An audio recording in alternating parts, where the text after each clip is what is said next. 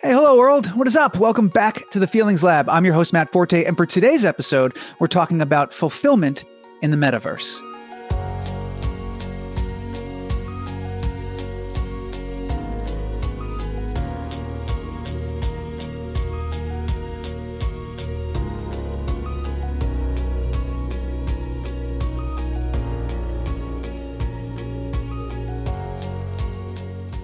Now, the Metaverse, not to be confused with Spider-Man's multiverse, is so much more than just the latest in a series of buzzwords you're already tired of hearing but barely know anything about.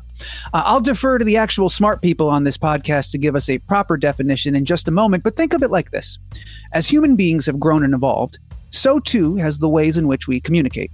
Stagnation has never really been in the cards for mankind. Much like we've gone from radio to black and white to color to ultra HD TVs, the internet as a gathering place has gone from plain text message boards to animated GIF-riddled homepages to full HD video, back to animated GIFs for some reason, and now we're all kind of figuring out the next part. And a lot of the world's brightest minds and deepest pockets are betting big on the idea of the Metaverse. Heck, Facebook even changed their name to Meta in hopes of convincing us this was all their idea. It wasn't, but nice try, guys. The Metaverse is essentially a digital space where, ideally, by way of some kind of VR headset, you can do a lot of the things you already do. You can go to the bank, you can see a doctor, hang out with friends. The thing is, you can also do anything. The Metaverse is in no way constrained by the same laws of physics and reality imposed by the physical realm. I could fly. I could have wings. I could fly without wings. A lot of my ideas are centered around the whole flying thing, but trust me, there's a lot more going on. And so, understandably, a lot of people are very excited about it. But like any major leap in technology, there are tons of questions, not just practical, but also ethical and philosophical. If we're truly being presented with an opportunity to create a whole new world, how do we learn from our past and avoid the pitfalls of modern society? How do we ensure equity and diversity from day one instead of waiting a couple of generations to play catch up? With this new world will undoubtedly come a host of new rules. Who gets to set those rules? And in a pandemic-stricken world of increasing isolation, depression, and mental health awareness, is there relief and fulfillment to be found in the Metaverse, or is it just another distraction?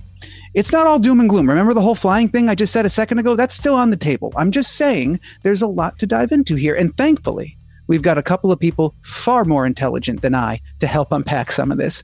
As per usual, my co-host and the literal brains behind this whole operation, Dr. Alan Cowan, is here. Alan, I'm excited for this one. How are you doing today, man? You doing all right? Doing great, yeah. Excited for this one as well. Awesome. Joining us on the show, man, what a cool guest. He is one of the original tech nomads who has spent his career traveling to and living in every major technological market in the world. He co-founded one of the world's leading wireless power companies, Power by Proxy, which was so good, Apple bought them in 2017. He launched Bell South New Zealand, was managing director for Microsoft New Zealand. He was inducted into the New Zealand High Tech Hall of Fame in 2019. How cool is that? And is the co-founder and chief business officer at Soul Machines, whose digital people and human OS platform makes it possible to deliver the goodness of human and machine collaboration, providing a safe, engaging, and powerful experience. They've also, and this is true, made a digital clone of Will.i.am. Please welcome to the show, the great Greg Cross is here. Greg, how are you doing, sir? Thank you so much for being here, man. Good, thank you. That's quite the introduction. Very humbled by it, very embarrassed. But yeah, lovely to be here. Loved your introduction. I mean, thank you, sir. All these questions about Metaverse, I'd have to say, and I'm not the smartest guy in the room, let alone the smartest guy on the planet. But all of these questions are great questions, and I think a lot of them we're going to figure out as we go. In all reality, but at the end of the day, as humans, we live in an imperfect world, and I suspect the internet's an imperfect world, and I suspect the metaverse will also be equally imperfect. So, but look, it is a great adventure. It is going to be an amazing path of discovery. I appreciate your response. And in regards to being the smartest in the room, I know I wrote all of what I said down. So I set the bar pretty low. Don't worry. You're going to be just fine on the podcast today.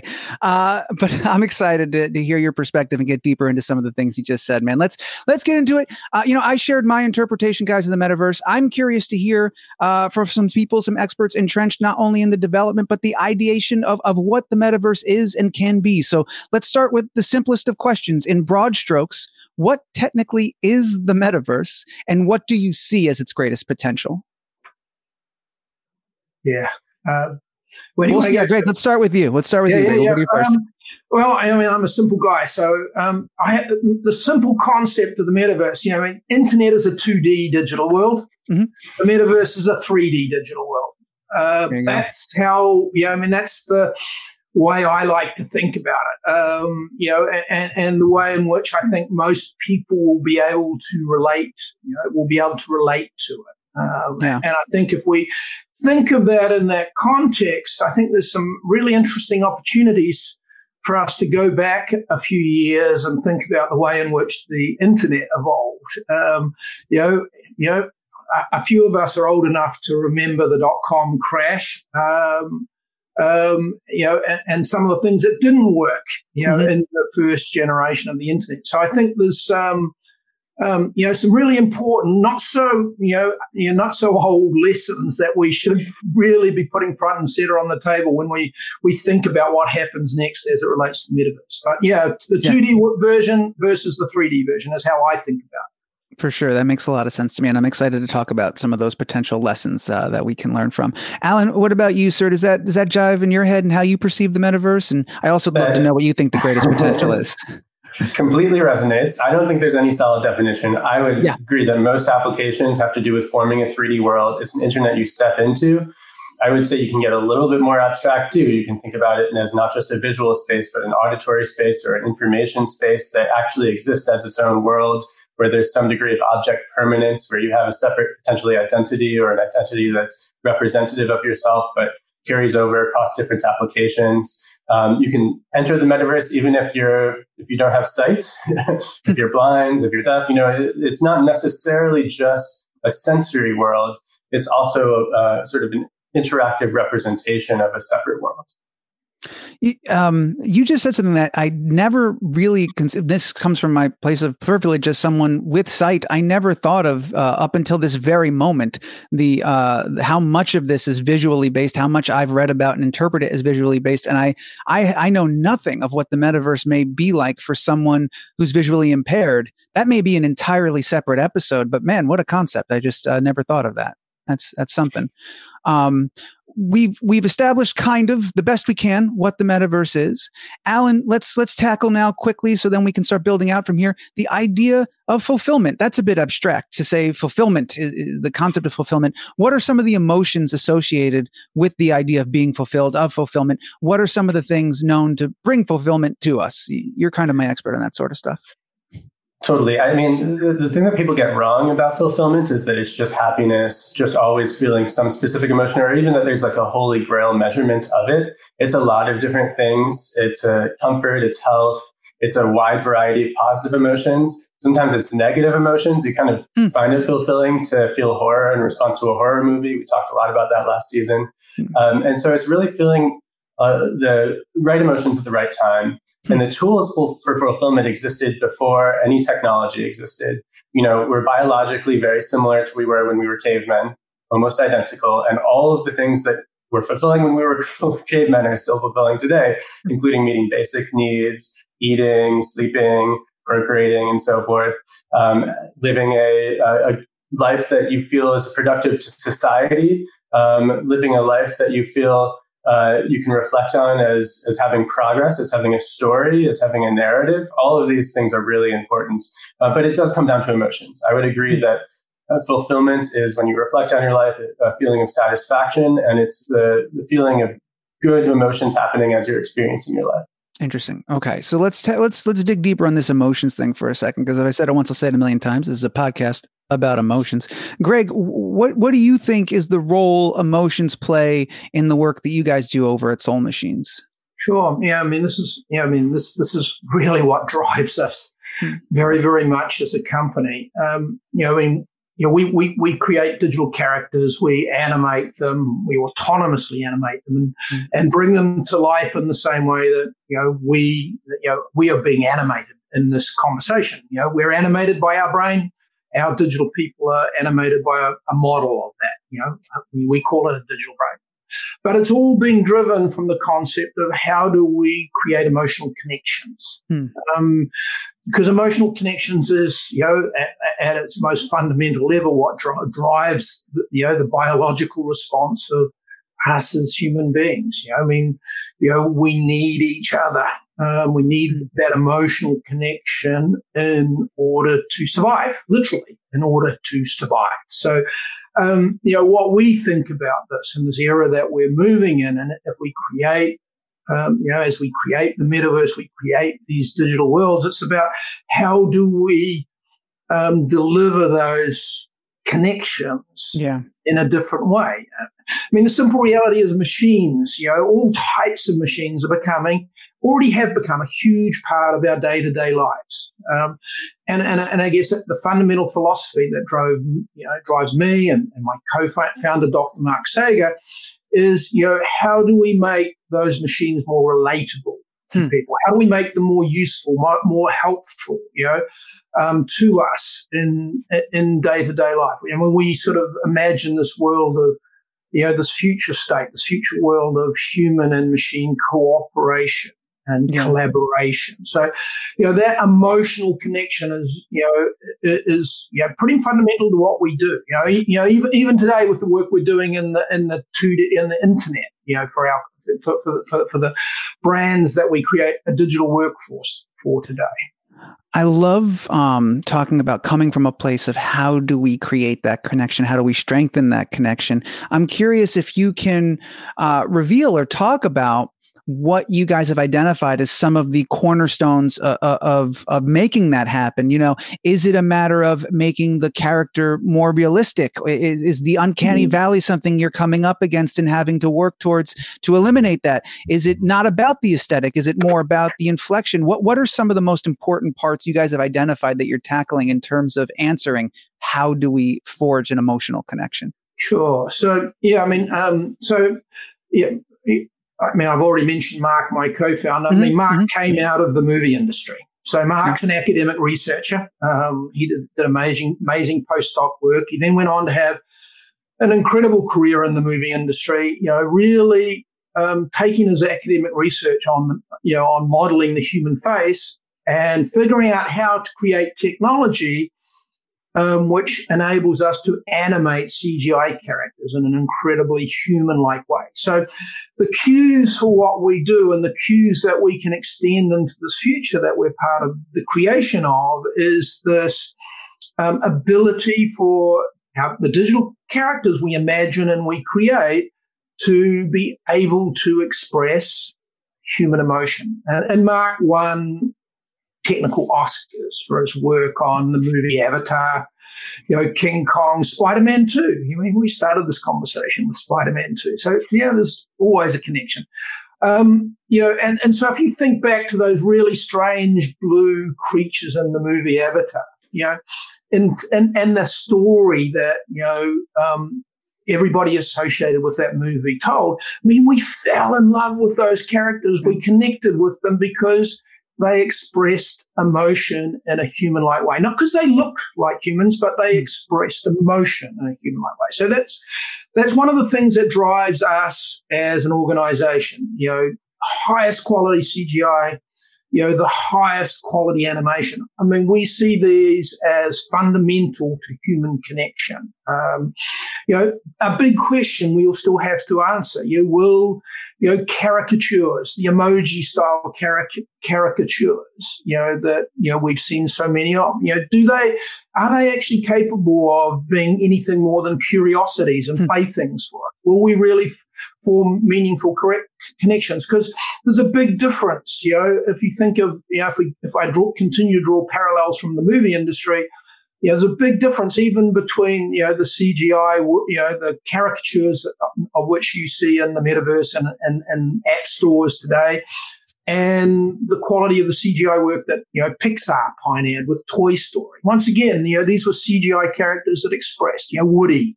We fell in love with Woody, the hapless Woody, because he expressed emotion in an incredibly human-like way. So these are some of the fundamental platforms that we think about.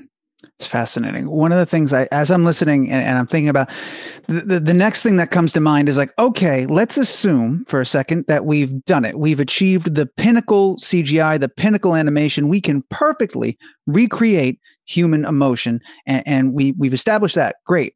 But I personally, as a human, sometimes don't know the appropriate emotion to have in response to something, right? So how do we then create an AI that knows the best emotion for that moment? And Alan, I got to turn to you for this one. How do we know the best response in the scenario, and how do we kind of train a machine to understand a concept I'm barely grasping as a mid-30s human? Yeah, so there's two answers. One is we can do what humans do. Humans are really good at establishing connection, establishing empathy, responding to each other in a way that acknowledges that you hear what somebody is intending to say, what their inflection of their voice really meant. You understand someone's pain. You can respond to it appropriately. The other answer is, how do we diverge from that? When is it appropriate to say, a machine should really be in service to us, and a human has their own needs? We don't want people to care about machines as if they're conscious beings that have their own needs. We want machines to care for our needs.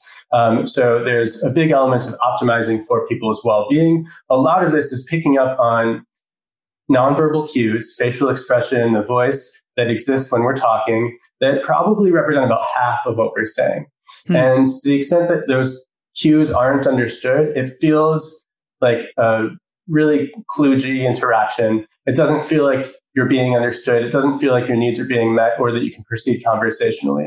So we really need these conversational agents and avatars to be able to understand us in order to respond appropriately and to be optimized for our positive experiences. Interesting. I'm reminded a bit of when we were talking to. All right, so last week on the show, we had the CEO and founder of Embodied. And Greg, I don't know if you're familiar with Embodied and their robot companion Moxie at all. But it's this really cool thing. And for the listeners that don't know, Moxie is this little companion robot, Embodied, amazing company. And Moxie has all these different sensors, cameras, microphones. It can know where it is in space. It can identify a voice above the noise, all these different things, constantly absorbing all this data, engaging your general vibe and trying to respond accordingly, right? And to my tiny brain, the only way that's going to work is either A, you plan for and program a response for every possible outcome, which I believe is impossible, or B, you give your AI like a ton of data and you teach it to then compare what it's observing to that data so it can then make the best decision based on the information provided. So that then begs the question, how important is that data set to what we're talking about? And how does one ensure that the data is unbiased and is an accurate representation of not just one culture, but all of humankind? How does all that work? That's a big question, but I'm only going to give you 30 seconds to answer. Go. 30 seconds. I'm kidding. Take all the time you need. Unpack it. Take an hour. Yeah, so we take a different approach. As a company, we take a different approach. So ours is not driven by data, or training the AI to respond based on big data. So the field of AI that we've become the world's expert researchers in, deep tech researchers in cognitive modeling. So simulating, the way in which the human brain actually works. So, if I smile at you guys, big cheesy smile, there we go, smiling back. That's a natural reaction of a human brain. A human brain sees a smile, it's, picked up by our eyes, our sensory system, signals go to our limbic system. This is a neuroscience theory. Dopamine, serotonin gets secreted. They send, electrical pulses to muscles. We smile back. That's, and so our approach to, animation, and creating this human-like connection is modeling, aspects of what we know about the human brain. So we're taking a different approach. Now, we're not trying to model every human emotion, or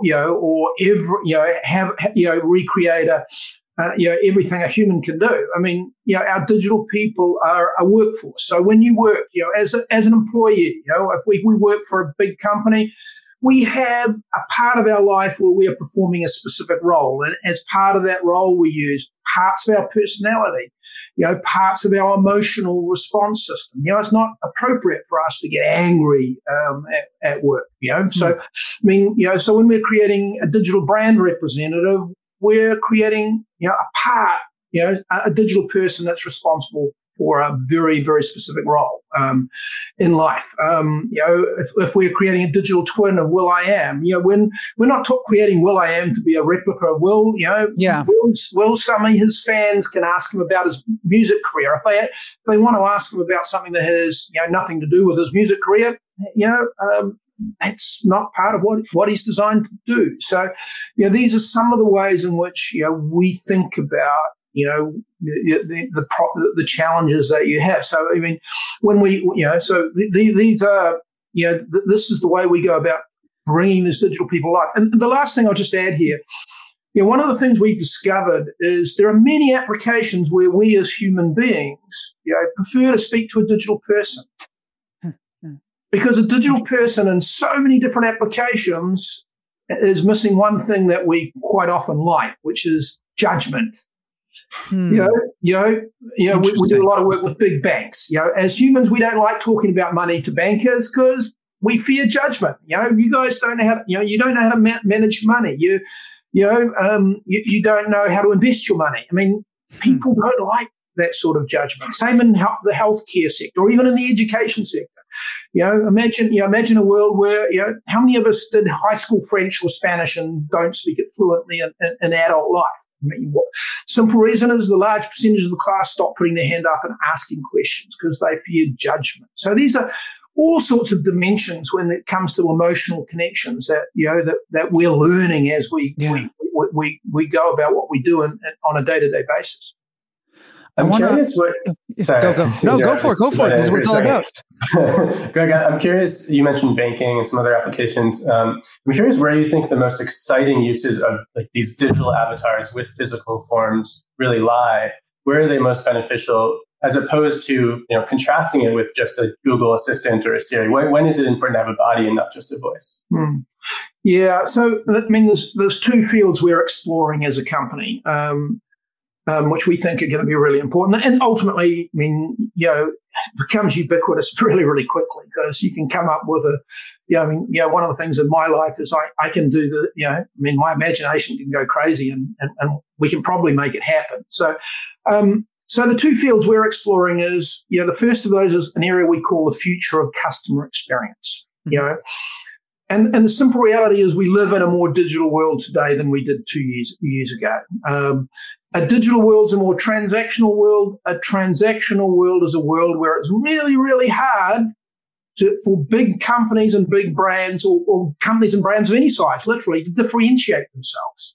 How do you, associate values when people are just saying, move this money from here to there, or, you're on an e-commerce site and buying a product. Well, how are you differentiating yourself? So what we're exploring with a lot of our work at the moment is creating brand experiences in an e-commerce store, a digital cookie coach, a digital skincare consultant, a digital banking advisor, a digital healthcare companion. So these are some of the things. So it personalizes customer and brand experiences in a way that we can get in the real world. In the real world, we go into our favorite retail store, and why is a brand or a particular store a favorite retail store is because there's a person in that store who we see as the ultimate embodiment of that brand experience, and we can recreate that, attempt to recreate that in a digital world where it's available 24/7. It's infinitely scalable. It becomes more and more personal. Hi, Alan, great to see you again. Last time we were talking, you were really interested in those blue, hoodies, but we didn't have any in stock. We got a bunch of new ones, and now can I show you? So these are the types of, ways in which we can personalize the brand experience in the future. Whether that's in a 2D e-commerce store on the web today, or in the 3D experience store of it's just around the corner. Well, there's something very interesting about that. Well, first of all, there's like 10 very interesting things, but the one that I'm going to focus on right now that I just heard as we're talking about the idea of the personalization of like, oh, Alan, you really like the blue hoodies. What's funny to me is as you're describing that, I'm like, yeah, that is a really pleasant experience. But like now when I go to Amazon and it's like, hey, here's the 700 things I know you've looked at and what I think you should buy next, I find that invasive and creepy and part of it. But the idea of putting a human face on it makes it a little more palatable and like, oh, cool, they are recommend. And I wonder what that is. If maybe I've just said it right there, or you've said it yourself, it's the human face. But what is that? What is the big difference that when I go to a website that I've elected to go to, I know what I'm getting into, but when I see it, it's still this reminder of like, oh yeah, they know everything I'm doing versus like if a really personable avatar said it to me. Why do I perceive those things completely different? Yeah, I mean, it's so funny. Like there are some real ethics concerns that you mentioned there, like privacy, like manipulation. You don't want people using your data in a way that doesn't benefit you. You don't want people to kind of persuade you to buy things you don't trust them. With a human, if we attribute empathy to somebody, we think they have our best interest in mind. We're not assuming that they're just trying to sell us something. We rely on the fact that people, intuitively are a little bit altruistic, that they have empathy, that customer service assistant actually is out there to care for your needs. And so that can be really good. And then, there's the flip side of that, which is if we think that the customer service assistant isn't actually attending to your needs and it's just projecting the idea that it is falsely, that actually, I think, becomes creepy in a way that is potentially rational. Although there's also the irrational concerns like uncanny valley, anthropomorphism that come out of that maybe don't have anything to do with the risks, even if it does really have your best interest in mind. So there's so many different concerns there. I'm actually curious for Greg's thoughts on this. Like, how do you separate the irrational concerns from the rational concerns, and sort of how do you avoid all of those things, or do you want to only avoid the rational ones? Yeah, incredible complexity, and all of the different angles here. I mean, you can create this. The way I like to think through these problems is the real life analogy. I mean, I love a certain brand, yet, my best experience with, I can have a bad experience with that brand because, the retail, the shopping, the sales assistants in one store just don't relate to me, or I just don't like them, or they're just not interested in me. Versus I can go into another store in the real world where you meet somebody who you just established that connection with. So one of the things we think about, a big company doesn't set out to hire, sales assistants that give people a bad experience, but we know it happens. And what's a good experience for me is not a good experience for you guys. So diversity becomes a big part of this world. Do I want to speak to somebody the same age as me, the same gender as me, the same ethnicity as me? Do I want to speak to them in the same language, in a language I prefer to speak? Do I like my the personality of my shopping assistants to be really friendly, and or am I kind of more of I prefer somebody who's really professional, or somebody who's just really efficient? These are all preferences that become different parts of different relationships in different environments. And these are some of the things we think about. We touched on some of the data and ethics issues. So first rule of our business, we're not setting out to trick you into thinking you're talking to a real person. Hi, I'm Greg. I'm a digital person. I'm your digital sales assistant. I'm here to help you. Okay. You want to establish trust. You got to be upfront. Right.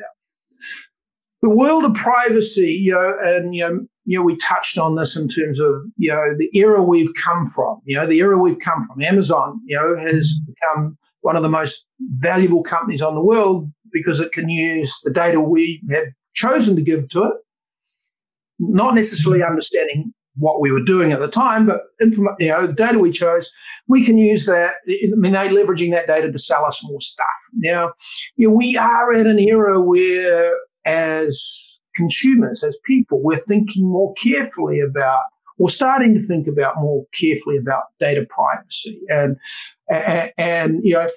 and ultimately, I go back to the human relationship. As human beings, when we meet somebody new, we make a decision about what do we want to share.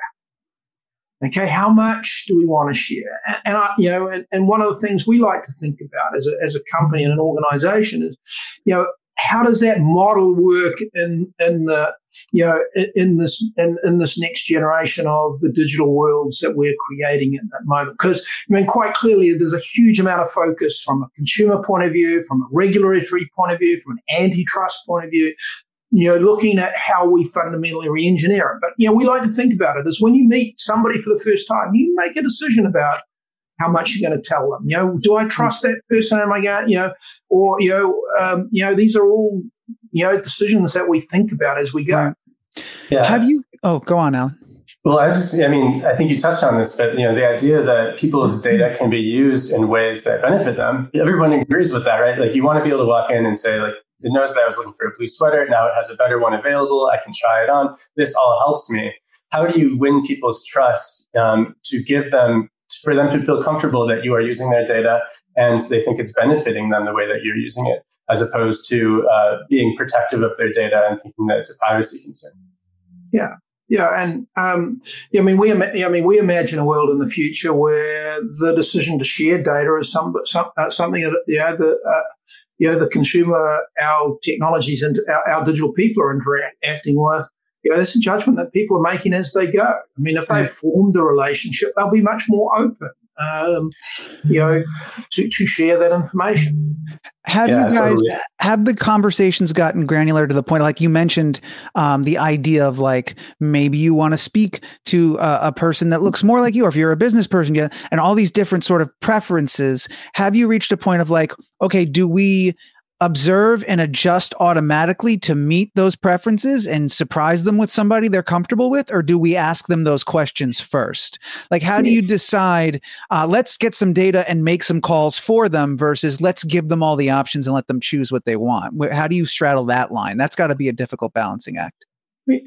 Yeah, we look at this. I mean, ultimately, these are the decisions that are, made by our customers. So, I mean, we're selling to organizations and brands, and they are deciding, just like they do in the real world, they're deciding who they want to hire to represent them, either in a face-to-face or in a digital world environment. So many of the companies we're dealing with are actually, I call it taking an analog approach to the digital world, where they're thinking about having a brand celebrity. In the same way that big brands would go out and hire a celebrity in a TV commercial because we relate to that person, we want to be attached to that person. So, some of our customers are approaching it in that way, but we've also got some really interesting projects we're doing, with in the American college system, where we work with guys at Maryville out in St. Louis,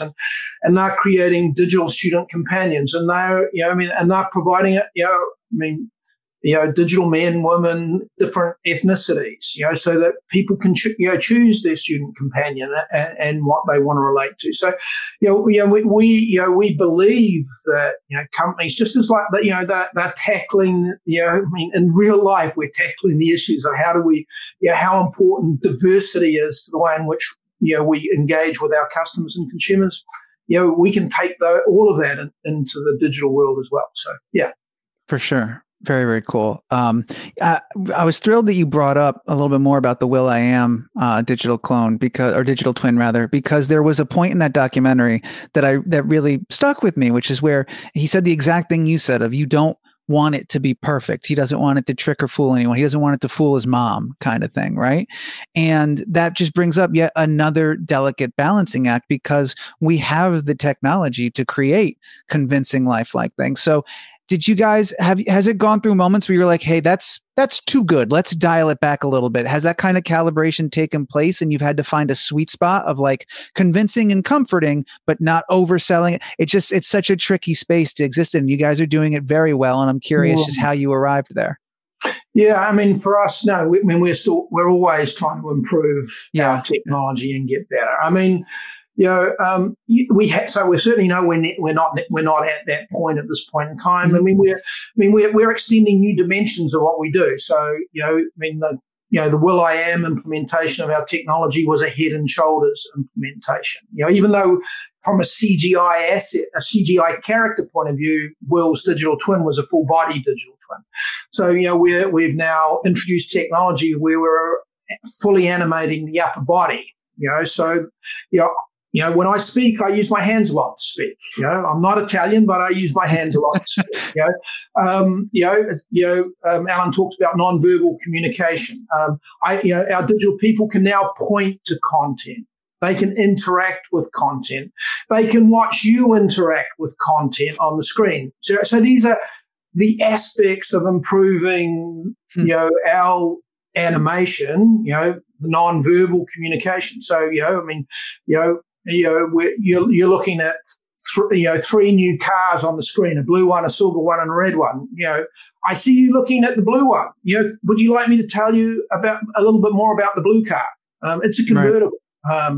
Is that what appeals to you? So these are, we're moving, for the metaverse.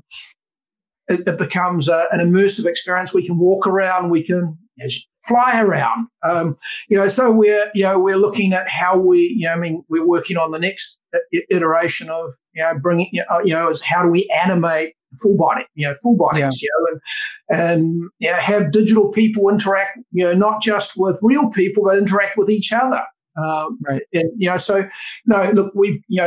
there's a huge amount of research and work and things that we continue to think about. And if you look at any field of AI, we're still at the very, very early stages, creating, the work that the guys at, OpenAI and, other companies are doing in, conversational language, object recognition. These are all fields which, we've been talking about for a long time, but, these are fields that, literally are still, very, very early in terms of their productization and how good they will get in the future.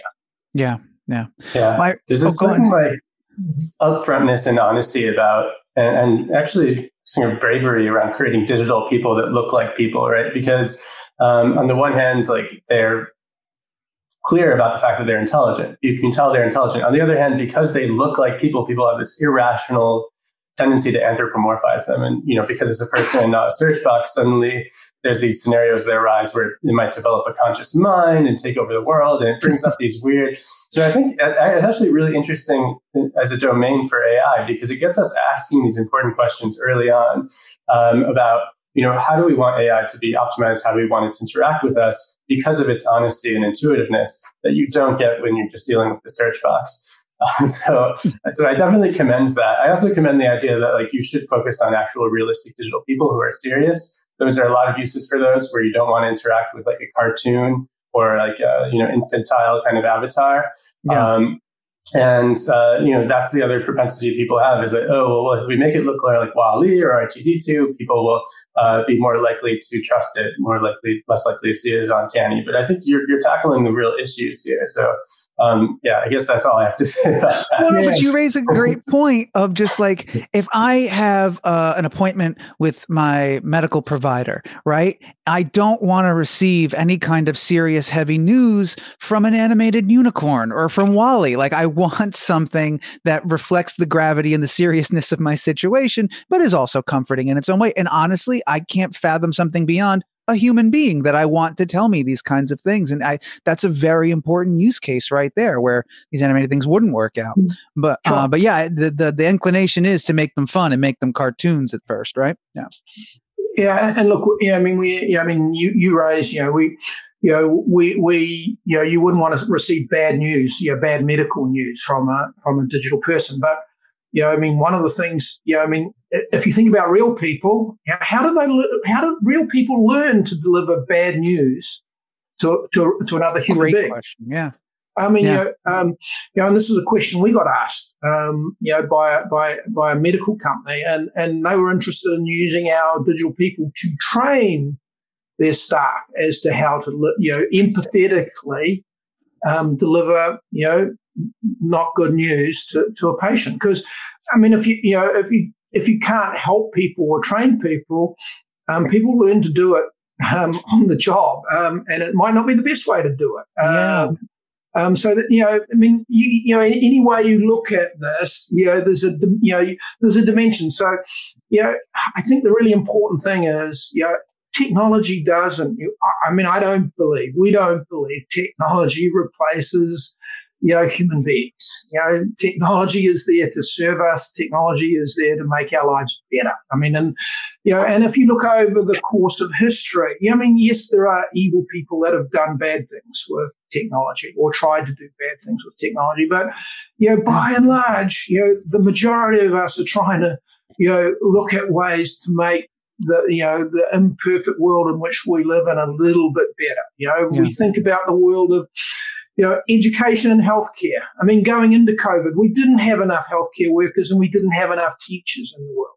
Okay, and both of those sectors have had to come to grips with the world of digital. In a really, really big way. And over the last 2 years, our kids have had 2 years of digital education. And I'm not saying I'm certainly not sitting here that's saying a good thing. The ability to sit around in a classroom with kids, but we have had to figure out new ways to solve problems which are only got bigger in the world that we have today. So, I mean, these are some of the things that really fascinate us in terms of what happens next. For sure. There's I never thought of that of the digital humans sort of teaching actual humans how to be more empathetic. How many times you talk about a doctor, but they don't have any bedside manner. It's like, what an interesting way to rectify that, as opposed to just sending them out there to be terrible for like 20 plus months to actual people, and then finally have an aha moment. It's like, no, we can do that over here without harming anyone, and you can learn to be better at what you do. It's a crazy use case I hadn't considered. Let's go back to Metaverse. Let's tie it back into Metaverse for a second. I recently watched a Wall Street Journal video, reporter there over there, Joanna Stern. She purposefully spent 24 hours in the metaverse. So she went to a hotel, locked down, put the headset on. She played games. She went to meetings for work. She ate breakfast at Machu Picchu, and she came out on the other side with a headache, but surprisingly optimistic. In light of the pandemic, I can see people eager to get away indefinitely and escape into something like a metaverse. I'm curious to hear, what do we think is the ideal amount of time one should spend in a metaverse, or in the metaverse rather? How long is too long? What do we think? Alan, what do you think? Let's start over with you, man. What are your thoughts on this? It really depends on what the alternative is. Like if your alternative is where you're going to spend time on TikTok and you're actually having a more immersive experience in the metaverse and developing better social connections, then clearly that's better, right? On the other hand, I do think there's a limit where you kind of want people interacting with people in real life. There's certain things that are possible in real life that will never be possible with the metaverse, or probably not for a very long time, like real physical contact, tactile contact with people that are really important for our well-being, that have like a chemical effect on us. Mm-hmm. On the other hand, if you're replacing something that would just be text or just be, even just a Zoom or video with a more immersive interaction, that could have a good chemical effect on people. And so there's trade-offs. Of course, like Metaverse could become so addictive that you spend too much time on there, and that's I think what we want to avoid. And TikTok and social media and everything has the same problem, where it could become so incredibly habit forming that it becomes negative, even if it provides many benefits as well. And of course, we want to avoid that. Yeah. Well, it's interesting. There does seem to be a wave with every new exciting technology we have, there is that period of time, however long it stretches, of as a society, it's the new thing where like everyone's addicted to this thing. We have to solve for this problem. Children are addicted to the new thing. And then eventually it just kind of becomes part of the fabric of our culture. And yes, people still get addicted to it, but it's not that main headline anymore. But something that you mentioned earlier when we were talking about what brings us fulfillment, and you're talking now about the chemical reactions, and I'm thinking, connecting a line to something Joanna had said in her video, that her meetings that she took in Metaverse actually felt better than her Zoom meetings. Like she felt more engaged. She felt almost a personal connection, even though nobody had legs. She was still able to look around the room, and it felt more like an actual meeting. And I'm wondering how important, replicating these real world experiences in the metaverse is. Like, it's the first step to acclimating us, right? Before we start to play around with ways that we haven't even, like in Fantastical Manners, the gift of flight and all this sort of stuff. I think before we get people there, we have to sort of recreate these mundane things, right? Is that part of it? Is that important? Yeah. Look, yeah. I think so. A lot of what's imagined, in the metaverse is a gaming world at the moment. I like to think of, one of the things that I think will be big in the metaverse very quickly will be e-commerce. Buying stuff. And I'm taking my cues back, from the internet days, where the one company that emerged from the internet that, and the dot-com meltdown, and really grew was Amazon, and they, created a whole new way to shop and, and buy. So I think, adding incredible experiences to, that shopping and buying experience, I think will be a really interesting way in which many people will start to experience, the metaverse, in different ways, and their ability to go shopping and experience, buying something in a shop in a foreign country, and stuff like that. I mean, these are some of the things that, I can imagine as being really immersive and interesting, e-commerce. Does that, because to me it will be driven by experiences, there'll be, but ultimately it'll, for me, a lot of it will be driven about the communities that, people, kids, imagine building, around these experiences. So, we talk about the kids growing up today being digital people. And, I saw a stat the other day, we spend over 4 hours a day on our smartphones, which, was kind of horrendous. But at the same time, the kids that are doing that are actually more aware of our planet and our environment and a lot of the stuff around them. So, you can imagine, the metaverse communities forming, that could have a tremendous impact on the way in which we discuss and engage and think about these things, bringing us face to face with some of the, terrific damage that we've done to our planet, for example. How many of us could actually, imagine what a sea of plastic looks like? Right. So even so many different ways you could think about it. For sure. Yeah. And you got to slow walk these things out, right? It reminds me of when iOS first came out back in 2007, and like the YouTube icon was modeled after an old tube television, and the Notes app still looked like a yellow legal pad. It's like you start off slow to get people comfortable, and you ramp up, and all these other beautiful things come from it. All right, we're coming in the home stretch. Let's have some fun. We did a little bit of ethics stuff. I'm going to ask a wild question here, and let's just open this box up for a second. Greg, you said something fascinating to me in an interview. I think it was in The Verge, and you had said at some point in the future, you might be able to create a digital version of yourself or multiple versions, and they can go out and do stuff. They can make money for you. They can make money for your company while you're doing something else that's a whole lot more fun.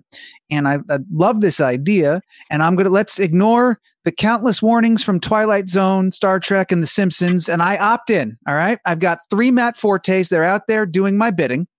And one of them, assigned to my finances, goes rogue, unbeknownst to me, and steals, $250,000. In a world with autonomous AI, Whose fault is that? Did I do that? Is it the company through which I got the digital twin? And again, I'm not holding anybody's feet to the fire. I'm just curious what happens when something like this is bound to go down at some point. What have you guys thought about this? Do you think about this? Yeah, of course we think about it. And there are many parallels already in the world today. I mean, we got people, we got kids today who make, who earn their living by trading NFTs. That's one step away from having an avatar to do that for you in the metaverse, isn't it? Really? They don't have a real, in the context of, assume the three of us, they don't have a real job in the real world. There's the cryptocurrency traders, or even in the hedge fund traders who have created algorithms that do all of the stuff automatically. The simple reality is, our regulatory environment doesn't even cope, with the rules around that very well today.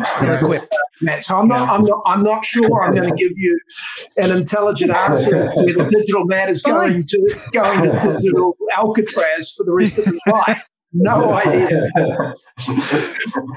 Oh my God! But digital Alcatraz will exist. That we just maybe we might need it. We might not need it. That's true, right? Well, how do you contain something like that? Anyway, that's touching on something serious, but it's a fun thought experiment. It helps us personify and make concrete a lot of questions that are important even in lieu of digital people completely. Like if you have any AI that's fulfilling things for you, fulfilling tasks for you, you need to be really careful about what that's optimized for so that it's good for other people too. And then there's these ethical questions about how you weigh the trade-offs of what it's doing for other people versus you and who should it benefit. And then there's the question of how it should be optimized for your well-being and how for other people's well-being. And all of these things apply more and more as you give AI more control points in the world. And digital people have more control points because they can communicate with people in a way that really represents a living being, and that gives them more sway. That's one step toward robots. Eventually, if it was a robot of you, then you'd have to worry about all of the sci-fi issues that come up in sci-fi. With the metaverse, it's interesting because it's sort of in between. It gives us a little bit of a playground to experiment with things where the risk isn't quite so high because it can't destroy. Well, unless it accesses some system it's not supposed to, it can't destroy the physical world, and you can keep it away from that. And so it's nice to be able to live out these scenarios in the metaverse. I think it will actually be helpful for us. I think. One of the things that always fascinates me is when we have this dialogue about these worlds of the future is and on one hand as humans, we're completely fascinated with the science fiction view of the future, which says the robots are coming and they're going to steal our jobs and they're going to rule over us and they're going to kill us. We go and sit in movie theaters, or we used to go and sit in movie theaters, and now hundreds of thousands and millions to watch that sort of stuff. Westworld, where we go off to this world, where we go adventure world, where we have, we pay to get an experience. It's a really good metaphor to think about this stuff, and where humanoid robots create a real world experience that we pay for. It's our vacation of the future, if you like, and the humanoid robots conspire and go rogue on us. There's the extent of human creativity in terms of how we like to stimulate ourselves and think about the challenges of the future. It really is quite fascinating when you step back and you try and draw parallels to some of the stuff. Yeah. Do you want to talk to, how? Do you want a red button that blinks on the wall to talk to?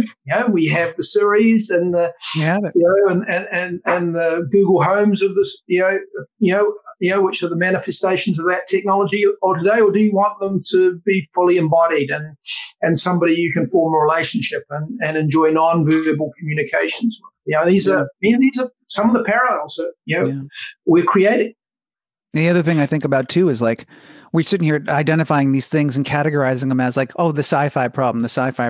And it's like as the real world mirrors more and more of the science fiction world, humans have to get extra creative. Like what's sci-fi gonna be once we did all the stuff? Now we got to think of new stuff. That's crazy. It's very exciting. Okay. Last question, and then we'll get out of here because I've kept you for far too long. Thank you so much. Here we go. We've kind of talked a lot about this. It's always fun to think the next 5-10 years, how it's going to look and so on and so forth. But things evolve and change so quickly. I want to know, where do we see things going in the immediate future? What's the next 5 to 10 months look like? What are some exciting mile markers that are on the immediate horizon? Yeah, I mean, I think we talked about this last week too, but what's really interesting is to think about how sci-fi has portrayed the future and robots versus digital assistants. In sci-fi depictions, you have robots that are really good at interacting with reality, but nevertheless are really dumb, and that's not going to happen. The trajectory of technology is just not going to be like that. Before we have robots that are good at interacting with reality, we're going to have really, really, really smart digital assistants, right? And really smart digital people. And that will give us some time to experiment. We're kind of fortunate that that's the case, because that will give us some time to experiment with what can go right and wrong with that technology when it's being driven by an AI system that is optimized for whatever goals, hopefully your well-being. It's fortunate, but like the digital robots will come, the robots will come that are powered by that digital assistant technology, and they will be smart before they can even interact with the world. That will be probably in 30 or 40 or 50 years or more. But in 5 years and 10 years, we might start to see some really smart, convincing digital people, and I think it'll be really interesting to see what happens. Very cool. Greg, what is the closest thing that you're most excited about? Some of we're almost there. There's so many things that are exciting in our world at the moment.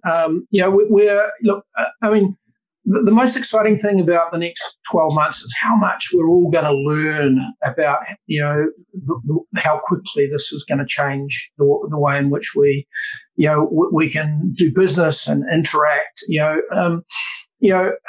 When we think back, the last 2 years, have really changed our world in so many fundamental ways. We don't even understand how much change that we've had to learn how to cope with and what the longer term impacts of that will be. Mm-hmm. We'll look back on this 2 years, probably in 10 years' time, and have some quite different perspectives.